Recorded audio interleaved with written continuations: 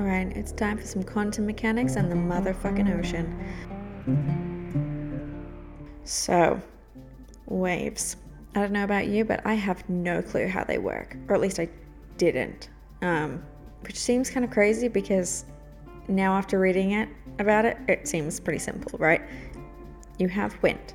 You have friction between the wind and like the water surface, and then boom, wave. I'm sure there's steps in between that, but that's not what's important today. What's important is the big waves. And I'm not talking tsunamis because I know about those, right? They make sense to me. You have, all sorts of disruptions at the bottom of the ocean, volcanoes, earthquakes, tectonic plates shifting and all that jazz. I know that one. But what I want to know about is the giant rogue waves that happen in the middle of the ocean. That like just pop up out of nowhere, bam, and just like slap some boats around. Or some oil rigs, whatever is out there. And so like I did some looking into it. And at first I was like so disappointed because when I start off with Dr. Google, I was like, hey, biggest rogue wave.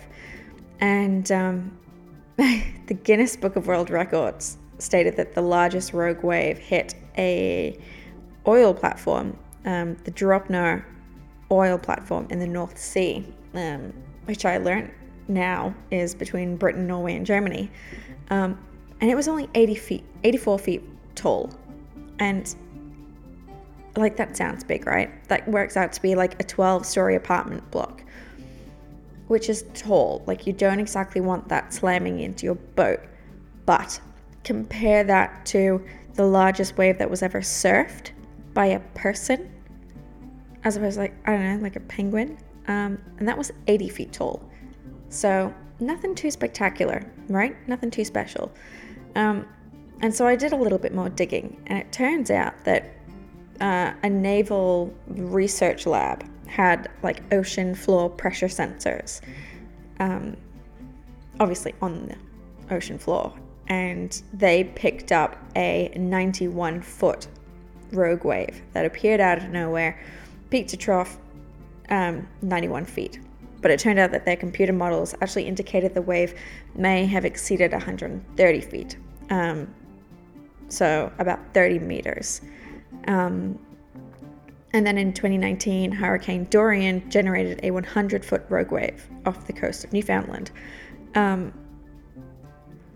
So again, like in terms of like a tsunami, like it doesn't even compare to the size of a tsunami. Tsunamis are absolutely batshit crazy. But if you've ever seen like a perfect storm, you know what I'm talking about. They're huge.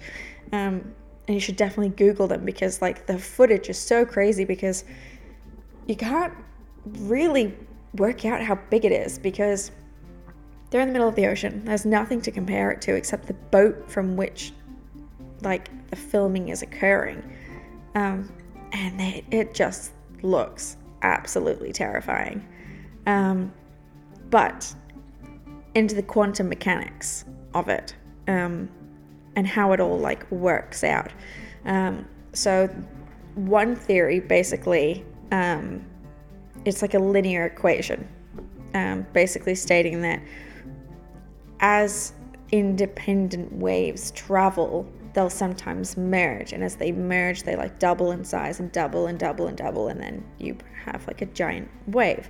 So it's like if you had one little ball of cookie dough and then you rolled it into one that's the same size, and then you wave it in size, and you're basically just squaring the cookie dough, creating a massive giant ball. And that's one theory of rogue waves. But the other theory, which actually seems to be favored in this like line of research, is a non-linear into another wave. So that energy is stolen by another wave, and then when that destabilizes, it's then pulled up by another wave and another wave and another wave, but it ends with the same result of multiple waves all forming together to create this one big wave.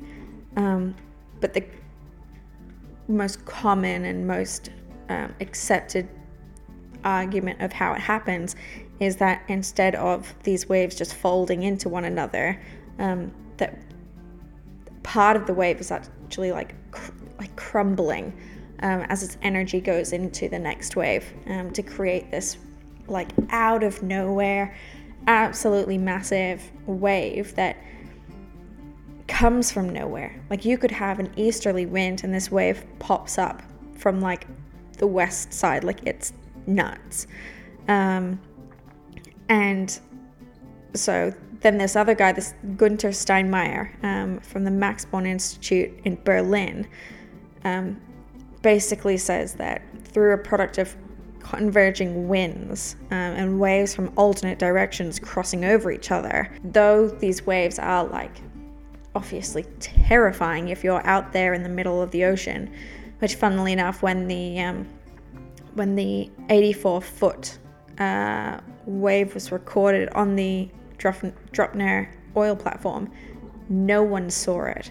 No one was even like at the windows of the oil rig. No one saw anything because they were aware that something was coming, like this big storm was coming, so they were like, batten down the hatches, get to safety. So they missed it.